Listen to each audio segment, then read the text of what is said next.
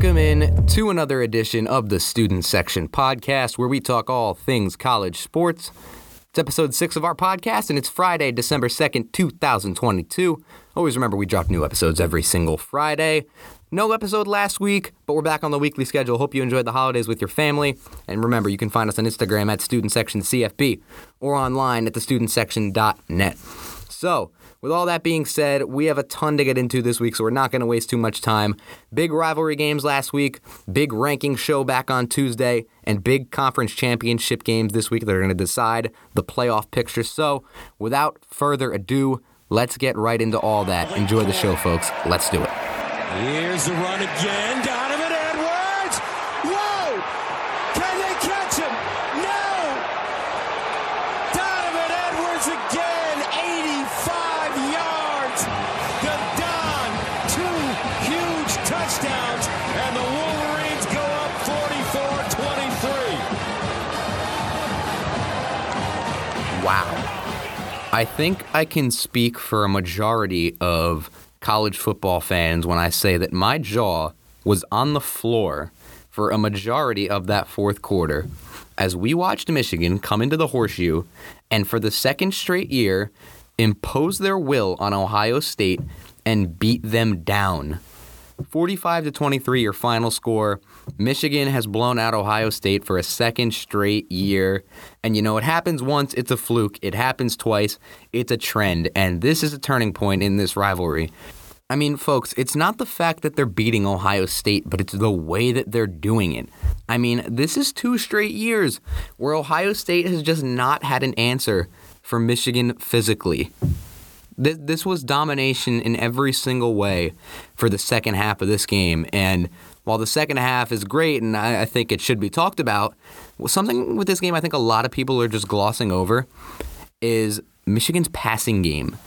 And the fact that for about half of this game was played completely on Ohio State's terms. I mean, it's no secret that Ohio State's goal when it comes to these games is to try to drag teams into a track meet with them, get them into a shootout because they know nobody can outgun them. They know nobody's got the big bad offense like they've got. And so they said, we're going to try to make J.J. McCarthy beat us. And boy, oh boy, did he beat you. I mean, J.J. McCarthy, 263 yards, 4 touchdowns, and then you had Cornelius Johnson, 4 catches, 160 yards, and 2 touchdowns. Wow. I mean, I don't think it's outlandish to say that this Wolverine passing offense probably had their best day since their cupcake games in the beginning of the season against teams like Colorado State, UConn, Hawaii. I mean, this was weird to watch. This is not the way Michigan beats people, at least for the first half. And then, as we move into the second half, Michigan completely asserted their will and got back to their old school style of dominance. I mean, Donovan Edwards, 216 yards and a pair of touchdowns, including 2 long scores to close the game out in the end. He was the guy who was going to have to step up big time in the absence of Blake Corum, and boy, oh boy, did he step up. I mean, that was special to watch. It almost felt like his coming out party, the way he played in the biggest game of the year. Same thing with McCarthy, really. The two of them, they are going to be the face of this program for a couple more years now. And I feel like that win in Columbus was really their coming out party. They're showing themselves to the world, the national stage, whatever you want to call it. So moving on now, as we got into the second half, if you're Ryan Day and the Buckeyes, you have seen the exact same script play out in back-to-back years against this Michigan team. In the past 2 years, they've outscored you 56-17 in the second half. Michigan in the second half is just something else, man. I mean, on average, they're outscoring their opponents 21-5 in the second half. That's the best margin in college football, and it really isn't close. The next team is over 3 points behind them. Jim Harbaugh is my national coach of the year right now. The way he's got this team playing, it's like I've never seen before. They are back with a vengeance, and I really do think that they've got a shot to go all the way to the national championship. So we're going to move on to the Ohio State side of things now. Let's do it.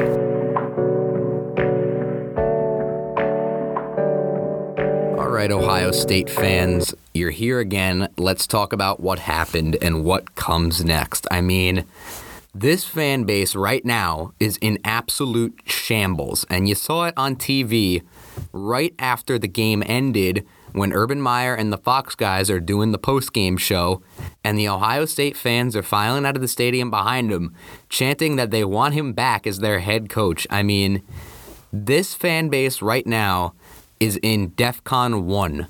Ohio State is, not the program, the fan base is imploding before our very eyes. I mean, they want Ryan Day fired. They want him out the door yesterday. I've heard Ohio State fans on Twitter say that they want to make the playoff just for Ryan Day to lose another game and get fired. What? I mean, some of this stuff, man, that they come up with is just nuts. And I really want to say, think again. If you want to fire Ryan Day and you're an Ohio State football fan, you are out of your mind, truly. I mean, this is a guy that's 45-5 as a head coach at Ohio State. He's got 2 Big Ten titles, 2 college football playoff appearances. He's made a national title game, and he has multiple top-ranked recruiting classes in the entire country. And I want to give some rationale here by comparing their situation to what happened at Michigan. At one point, a couple of years ago, it seems like forever ago now, Jim Harbaugh was 0-5 against Ohio State, and the Michigan fan base was calling for his head. He was the most hated man in the state of Michigan, without a shadow of a doubt. But what did the athletic director, Ward Manuel, and the school do? They stayed the course. They let the plan play out. They gave Jim Harbaugh his shot, and he has not looked back. Look at what that program has turned into now. They're arguably the best team in the country, on their way to the college football playoff, and possibly even a national championship. So, to Ohio State fans, I say pump the brakes on getting rid of this guy. He's the best you've got. He's the best you're going to get for a while. And like I said, there's nobody else out there. So, with that being said, we have spent 7.5 minutes almost talking about this game. We have so much more to get into this week. We've got rankings and conference championship games to talk about. Let's move on and dive right into the college football playoff rankings. Let's do it. All right, new rankings are here. We've got a lot to talk about. Let's dive right into it. So, obviously, because of the Michigan-Ohio State game, we had a lot of shuffle in the top 4. And right now, we're sitting at Georgia, number 1, Michigan, number 2, TCU, number 3, USC, number 4, and then Ohio State and Alabama rounding out the top 6. So, there are some questions going into conference championship week, and I'm going to take this time to answer them. And the first one that comes to my mind is Michigan and Georgia are in. But does TCU really need to win the Big 12 to make the playoff? And all signs to me point to no, only because of the absolute chaos that we've had in the rankings the past couple weeks. I mean, a one-loss Clemson team and a one-loss Alabama team would have undoubtedly been threatening TCU's playoff spot. But now they've both got a second loss, and TCU is relatively safe because of all of that, barring a total meltdown against Kansas State. Because to me, you look at TCU, even if they do lose this game in terrible fashion, they'd be a 12-1 team, and their only loss is to Kansas State, who would at that point be in the top 8, top 9. So do you really hold TCU out and punish them for losing that extra game? I don't think so. Moving on. The next big question on a lot of people's minds is, in the event of a USC loss, who would get in at that number 4 spot? And to me, Ohio State is the only logical answer. And I thought that was obvious, but the general public seems to be making an argument for Alabama here. But to me, Ohio State and Alabama are simply incomparable. I mean, for starters, Ohio State has a better record, 1 less loss, and the loss is to a better team than any of the teams Alabama have played all year. Ohio State also has a better strength of record and a more impressive win than the Crimson Tide at number 8 Penn State. So obviously, Ohio State faithful this weekend. They're going to be wearing a different shade of red. They should be going all out to cheer for Utah in the Pac-12 championship because, to me, if Utah can spring the upset, Ohio State is going to be the team that gets in, and I think that should be a pretty easy decision for the committee.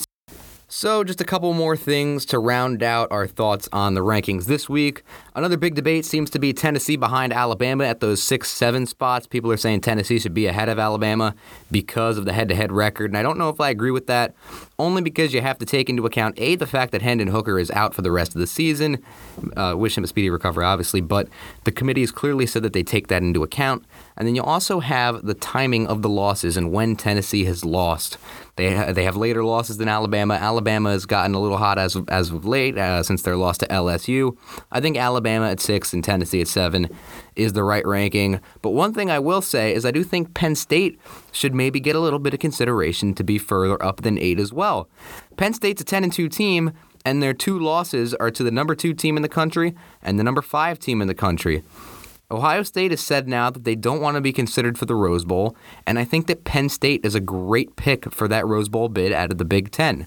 So that's all I got on the rankings here. We're going to move on to previewing the 2 most important conference championship games, the only real ones with playoff implications, as well as touch on the other ones. Let's get into it. Williams has time against the 4-man rush, backpedaling, scanning, now running out of time, circling back, joystick on the move again. Are you kidding me? Caleb Williams dancing, cutting, mesmerizing run by the quarterback, finally dragged down at the 20. That's right, folks. It's the Pac-12 championship game. And to me, this one is the only real conference championship game that has definitive stakes because, like we said, Michigan, Georgia, and TCU could all probably lose and still make it. USC, 12-1, fighting for their playoff lives, and this one should be a good one. I mean, you look at what happened on October 15th between these 2 teams. Utah won an absolute instant classic, 43-42, and I think this Pac-12 championship game has the potential to be just as good. So, one way or another, the college football playoff field could possibly be settled before we even get to championship Saturday. I mean, if USC wins this game tonight, or on Friday night rather, there's no argument for anybody else to make the playoffs. To me, 1, 2, 3, and 4 is set. So that's something to keep in mind. We're going to touch first on the Trojans because in this game, all eyes are going to be on Superman, Caleb Williams, the Heisman frontrunner. And if he hasn't sealed it already, he can all but seal the Heisman Trophy and his victory with a good performance and a win in this game. Last week, 260 yards, 4 touchdowns, including that insane run that you just heard from Chris Fowler against Notre Dame. I mean, there isn't much more you could have asked this kid to do in these past couple weeks. And even in that loss to Utah, you look what he did, 438 yards, 5 touchdowns. I mean, Caleb Williams, people are running out of words to describe what this kid is doing. And in one of my articles this week, I said Mahomes-esque, the way he kind of maneuvers in the pocket and shifts the pocket and escapes pressure. I think that's a good adjective to use, but, I mean, I understand people running out of things to say about this kid. He's responsible for about 22 points a game. That leads the nation by a wide margin, but he's not going to be the guy that has to step up if USC wants to win this game. To me, the USC backfield is really going to have to step up if they want a chance at beating Utah and winning the Pac-12. Travis Dye and Austin Jones, they're both averaging over 6 yards a carry, 9 touchdowns and 5 touchdowns respectively. Caleb Williams, 10 touchdowns on the ground too. You can't forget about him coming out of the backfield, escaping the pocket. But this is a Utah rush defense that's top 10 nationally in defending the run. They allow 117 rush yards and 15.5 first downs a game. Those are solid numbers. They boast one of the Pac-12's best total defenses, and they could cause USC some real trouble in winning this game. Speaking of things that can cause USC trouble, though, it's going to be their defense. I mean, they're a liability at times. They're going to give up yards. But the thing you have to worry about with the USC defense is their ability to create havoc and change the tide of a game with a big play. I mean, this defense is a turnover machine. Right now, the Trojans lead college football in turnover margin at 1.92 turnovers per game. Kalen Bullock's got 5 picks on the year. Mekhi Blackman's got 3. Shane Lee and Mac Williams both have 2. And the Trojans have already got 3 defensive touchdowns on this season. This is a defense, like I said, that's going to give up yards. They're going to let you get down in the red zone. But they can change the momentum and change the tides with a snap of a finger. And you've seen them do it in so many close games with those lesser teams this season. The defense for USC is always what changes the tide. Moving on to Utah. With all the talk about Caleb Williams and how he's going to win the Heisman, people are forgetting in this game that Utah has got a phenomenal quarterback of their own. Cameron Rising is the real deal, folks. I mean, this is a guy that's quietly posted a top 10 QBR in all of college football, and his health really shouldn't be an issue going into this week. He's dealt with the injury bug the past couple weeks, but he finally got back on track last week against Colorado. 234 yards and 3 touchdowns. This is a guy that can hurt you both with his arm and with his legs. I mean, this USC defense especially has had trouble containing the quarterbacks out of the backfield in some of their slip-up games, some of the games they haven't played the best in. And when Utah beat USC a month and a half ago, Cameron Rising had 3 rushing touchdowns, including a 2-point conversion that won them the game. And speaking of the Utah run game, that's what they're going to have to get going against USC if they want to win this game. They got 138 last time out against USC, and USC allows over 4 yards a carry this year. That's something they're going to have to exploit if they want to win this game. They can't leave it all up to Rising's arm. Rising's going to have to be versatile, use his legs, and you're going to have to see the Utah backfield get it done. All right, last thing I want to touch on when it comes to this game, and that's the Utah defense and what they're going to have to do to bring home a Pac-12 championship, and it couldn't be more obvious. Utah as a team right now allows a 61% completion percentage to opposing quarterbacks, and they're going to need to get that number down if they want any shot at beating the Trojans. I mean, you cannot allow Caleb Williams to get into a rhythm, get into his groove, because that is when he will beat you. You've got to throw blitzes, stunts, packages, the whole kitchen sink at this guy, something that they haven't seen on film. Get him just seeing something he hasn't seen before, and get him out of his comfort zone, because if Caleb Williams is allowed to sit in the pocket and dance around like he did against Notre Dame, it's going to be a long day for Utah. To me, that's your only hope at bringing home this Pac-12 title. So enough about this game. We're going to move on now to the Kansas State TCU Big 12 Championship. It's going to be taking place Saturday. Let's do it. Texas brings pressure. Duggan backpedals, lofts to the end zone, wide open, Johnston, touchdown! All right, Big 12 championship time. I am really, really excited for this game, even though we don't really know what the stakes are. I think that makes it all the more entertaining, and like we said earlier, while we don't know if TCU actually needs to win this game to crack the playoff, I think one thing is for certain, and that's that Sonny Dykes is going to have these guys ready to play regardless of what the stakes are. I mean, he's right up there in my Coach of the Year tier list. It goes without saying. 12-0 in his first year at the helm. He has been nothing short of amazing this year, and he's got this team flawless through one of the nation's toughest schedules. And even more impressively, it seems like TCU's peaking at the right time.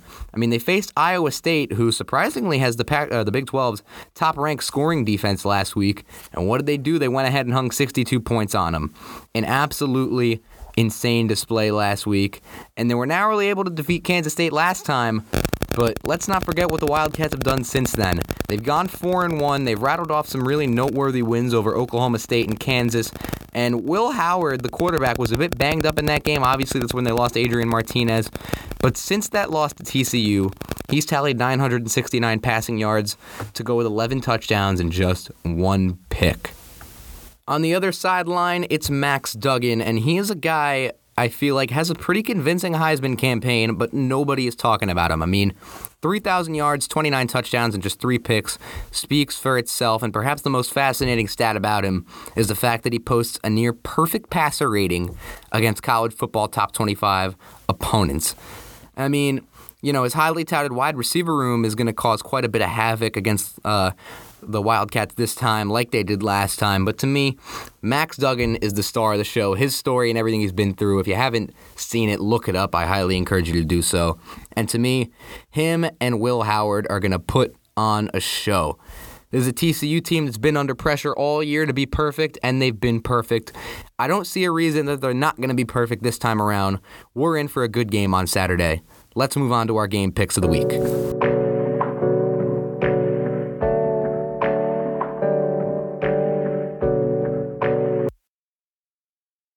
All right, folks, game picks, my favorite time of the week, and we've got a very short list of picks this week. We're going to start off on Friday with the Pac-12 Championship. Number 11 Utah against number 4 USC. 8 o'clock on Fox, and I got USC minus 2.5. And 67 points is a lot of points. Give me the under in that one. I'm just not confident. I think both these defenses are going to show up in some form or another. Next up, noon Saturday, we've got the Big 12 Championship. Number 10 Kansas State at number 3 TCU. Noon game on ABC. Give me TCU minus 2.5 and the over 61.5. Like I just said minutes ago, Will Howard and Max Duggan, they're both putting on a show. So give me TCU in the over. Next up, SEC Championship. Number 14 LSU against number 1 Georgia. I like the Dogs minus 17.5 and the under 52.5. Georgia's going to shut LSU down, and they're going to put on a show on offense. They're going to show everyone why they deserve to be the number 1 team in the country. Let's move on. Number 22, UCF, and number 18, Tulane in the biggest Group of 5 championship of the week. 4 o'clock on ABC. I like the Knights plus 4 and the over 57. Next up in the Big Ten championship game, a little lopsided here, but it's 8 o'clock on Fox. I got Michigan minus 17 and the over 52 in that one. No Blake Corum, no problem for Michigan. And we're going to round out the field with number 9 Clemson at number 23 North Carolina. Low stakes game, not a lot matters in this one, but I like Clemson minus 7.5, and I like the under 63.5. All right, folks, that is all the time we have for this week, unfortunately. I had a blast getting back on the show and doing this podcast after missing last week. Once again, you can find us online at thestudentsection.net or on Instagram at StudentSectionCFB, where we've got 24/7 coverage on both of those platforms. As always, folks, whether you're on the bleachers or on the couch this weekend, have a blast, enjoy the games, and we will see you next week. Take care, folks.